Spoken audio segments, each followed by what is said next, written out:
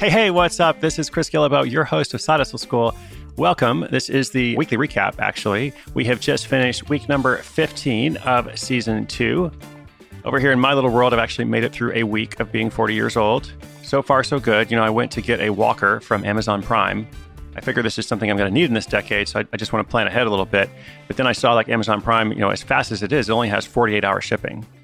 And I was like, I'm going to probably need it before then, right? So can I get it on Prime now? Can I place an order and have somebody bring a walker to my house, in the next 90 minutes? So we'll see what happens there. And whether it arrives or not, I'm actually going on a post-birthday trip. I have been doing very little international travel this year, which is quite rare. I think for the first time in 10 years, I have not been flying around the world pretty much every month. Went to Australia in January, but otherwise, for the most part, I've been mostly in California and Oregon. Couple domestic trips, couple small things here and there. But anyway, this week I'm going on a post-birthday trip to learn to fly a Falcon. This is a true story. I'm not making that part up. We'll see if the walker comes, but I am in fact flying to Dubai. I should be there later today if all goes well, and I'll be there over the next few days. If you're curious why I'm flying to Dubai to learn to fly a Falcon, well, check out my Instagram, and I should have some live stories there. That Instagram is 193 countries, 193 countries. I'm not just going to fly a Falcon, I'm doing some other things, but yes, in fact, I will be flying a Falcon. That is a bird, a winged bird that flies far, I think. I don't get my briefing until tomorrow, so I don't know a lot yet. Okay, so in today's recap, let's see, what do we have scheduled? I've got a listener question, got a listener comment. I want to do some look back on some of the things we've talked about over the past few days, focusing in particular on systematizing your business. Several of the stories this week focused on that quite well, or I should say several of the people that we featured this week did that quite well. It's not just the stories, it's the people themselves. Also, I want to give you some tips on procrastination. I've had a number of people asking about how do you overcome this resistance, this procrastination. So hopefully I'll get to that. If not, I'll just do it later, right? But let us jump into this question from Kat. This is Kat who writes in. She says, "Hey, Chris, I'm a day one listener," which, by the way, I should just stop there and say thank you to Kat and everybody else who's been a day one listener. I continue to be amazed at how many of you guys are out there. Thank you so much for your support. And of course, we welcome everybody who's joined since day one as well. But back to Kat's message. She says, "Hey, Chris, I'm a day one listener and finally getting my side hustle out of my mind and into the world. I'm starting Coffee People, a quarterly zine publication focusing on promoting the creative endeavors of folks who work in the coffee world. So far, I've been selling to people I know through coffee shops I frequent and via an online web store. I'm curious how to turn these one-off sales into a subscription-based model. Do you have any info or tips on how to manage a subscription service easily, effectively, affordably, and efficiently? Thanks much." Well, Kat, you are awesome, as mentioned. I hope people go and check out your site. We will link it up in the show notes. It's also coffeepeople.org. I was just browsing it myself. And I think, first of all, you're on the right track. Turning one-off sales into a subscription-based model is 100% the right thing to do in this kind of situation. It's going to be really hard to make a quarterly zine publication sustainable just with one-off sales. So that's the first thing. And the second thing is, I don't actually know that the logistics of selling subscriptions in this instance are that different from selling one-off. Most payment processors these days have an option for subscriptions. I didn't look too closely at your online web store to see what you're using, but if your payment processor doesn't support that, you should probably have a different one. So it's not so much a logistical question, like you mentioned, easily, effectively, affordably, and efficiently. Even though that might seem like you're asking for a lot, it's actually not that much. So I don't think the logistics are hard. I think the question is, how do you message this? How do you package it? How do you convince people? How do you show people that the subscription is so much better than the one-off sale? Fortunately, in this industry, in the industry of media, zines, publications, people are used to subscriptions. Like that is the normal method of selling these things. So that's good. But at the same time, you have to realize what you probably do. People are resistant to subscriptions. Like nobody wants to get stuck paying for something over and over. They realize like it could be complicated to cancel. They realize they might forget about it, but they're still paying for it, and so on. And so I think the main thing you have to do is incentivize people and make it really easy for them. You want to subtly or not so subtly encourage them to ask themselves, why would I purchase the one-off product? Why do I just want that one issue when I could have a subscription? Because when I get the subscription, I'm going to get, 4 issues for the price of 3. I'm going to get this special Coffee People t-shirt or whatever the special thing is that subscribers get that one-off purchasers don't. So I think you should position it in the mindset of your ideal customer. Like, why should they subscribe? And, absolutely, as I said, push people toward that subscription. So good luck.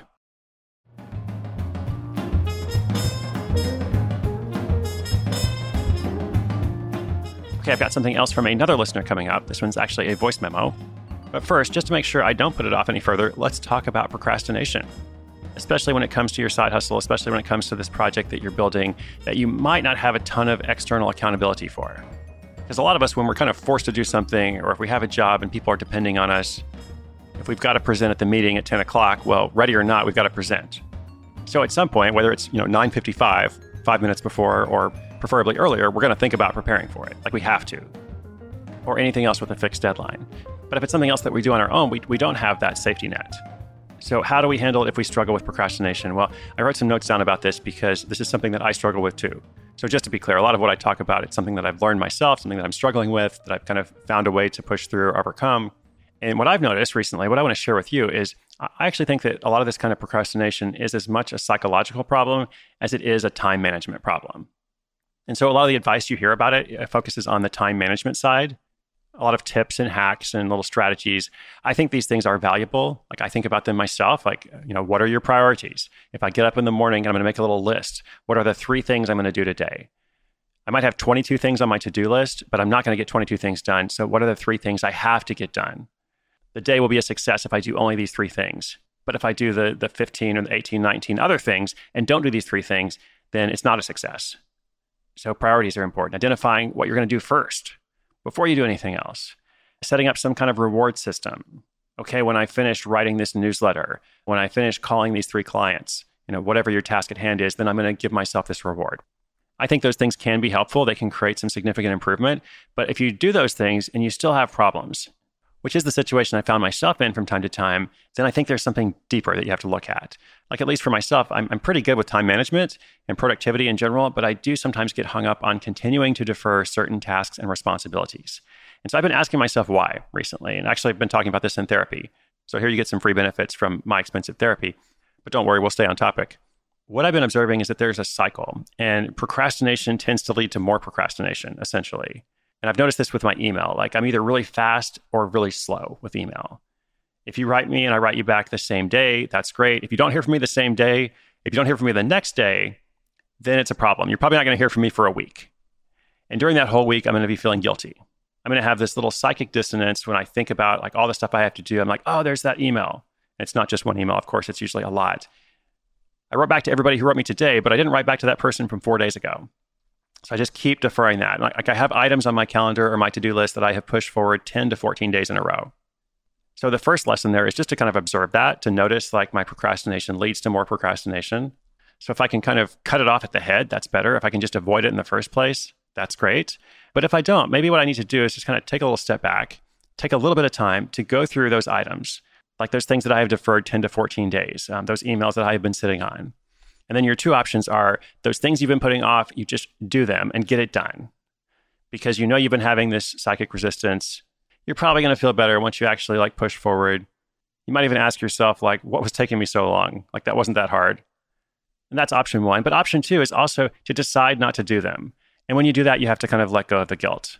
You have to just say, you know what, I'd hoped to do that thing, but it's really not going to happen.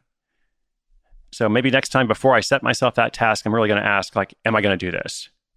Before I set myself up for a pattern of guilt, a pattern of failure, a pattern of beating myself up. And the thing is, when you decide not to do them, you basically are letting that go. That's the decision. It's not deciding not to do them today and then come back tomorrow and feeling the same way. It's deciding to let them go. So you do one of those 2 things, you either push through or you say, you know what, I'm going to let it go. And there are plenty of other things in my life that I'm doing well at, so I'm going to focus on those things. And next time, before I make a commitment that I might not keep, I'm going to be more careful. Well, I hope that is helpful to someone out there. I think the big point is procrastination is as much a psychological problem as it is a time management one. So don't just push through automatically. Ask yourself why you're resisting something. And with that understanding can come some insight.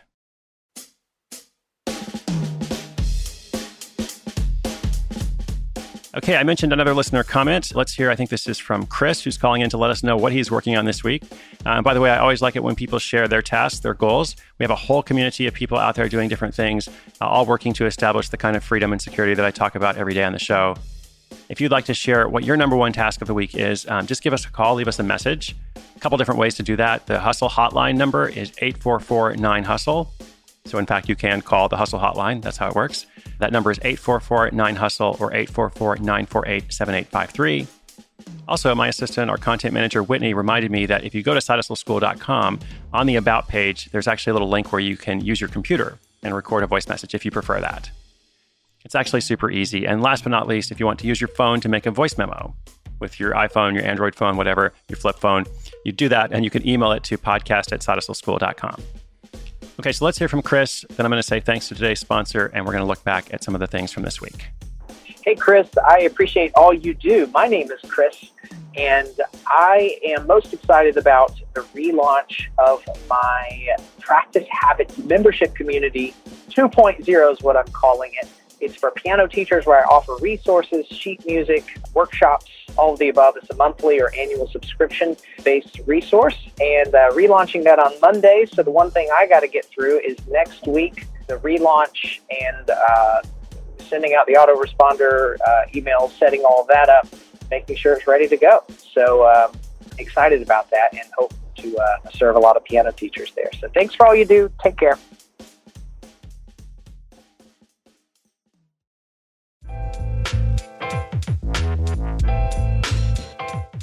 For me, the highlight this week, in thinking through episodes, 464 through 469, several of the episodes kind of focused on building your business systematically. Or as I corrected myself earlier, several of the people that we focused on had been really smart in how they built their side hustle systematically. And this came through especially in 3 stories, and 2 of them were actually from students, which is pretty cool. So episode 464, a college student starts a historic letter subscription service. This guy is doing really, really well with a 5-figure business, like 5 figures a month. Like more than $10,000 a month. He starts this membership site, and he makes a series of bold decisions. One of them is to start the membership site, get it working, and then stop it, like put it on pause to go back and kind of work out the kinks and figure out how he's going to do the production, figure out how he can automate a lot of his tasks, how he can build a sustainable marketing funnel. And then and only then he goes and turns it back on. He kind of flips the switch and says, okay, now we're open for business again. Really interesting choice. I don't think most people would make that. I'm not sure I would make that myself. So good for him. Then a couple episodes later, 466, a Turkish student turns teacher starts a $14,000 tutoring gig. This is another student who thinks systematically. He creates a series of courses to help his fellow students pass their exams. He does this at a university in Istanbul, makes $14,000 a year on the side, and he does this part-time. So lots of students might start a little tutoring side hustle, but they're basically just tutoring people one-off.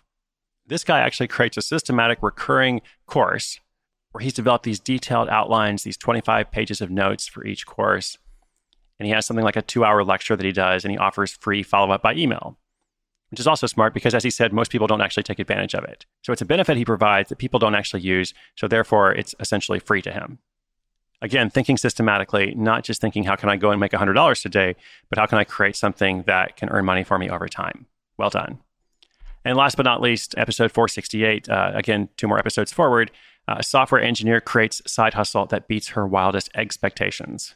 That is, in fact, a recipe blog, a different business model than those other 2 projects, but similar process in the sense that she was very intentional. And she kind of knew what she wanted to do from the outset, and she built everything on that.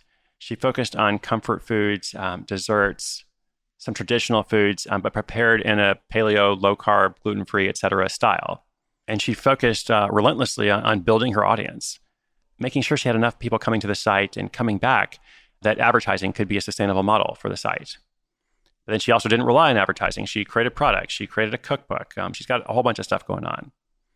And something I didn't mention in that episode is that she's actually earning more money from this recipe blog than she is from her day job as a software engineer. Okay, so I think it's doing pretty well, right? Sounds sustainable to me. And again, systematic decision-making. Very smart. Good for her. Congratulations to everybody that we featured this week. Like, you guys inspire me, both the people that we feature on the show and our listeners. I feel very fortunate that I can bring you these stories because I too am learning along the way.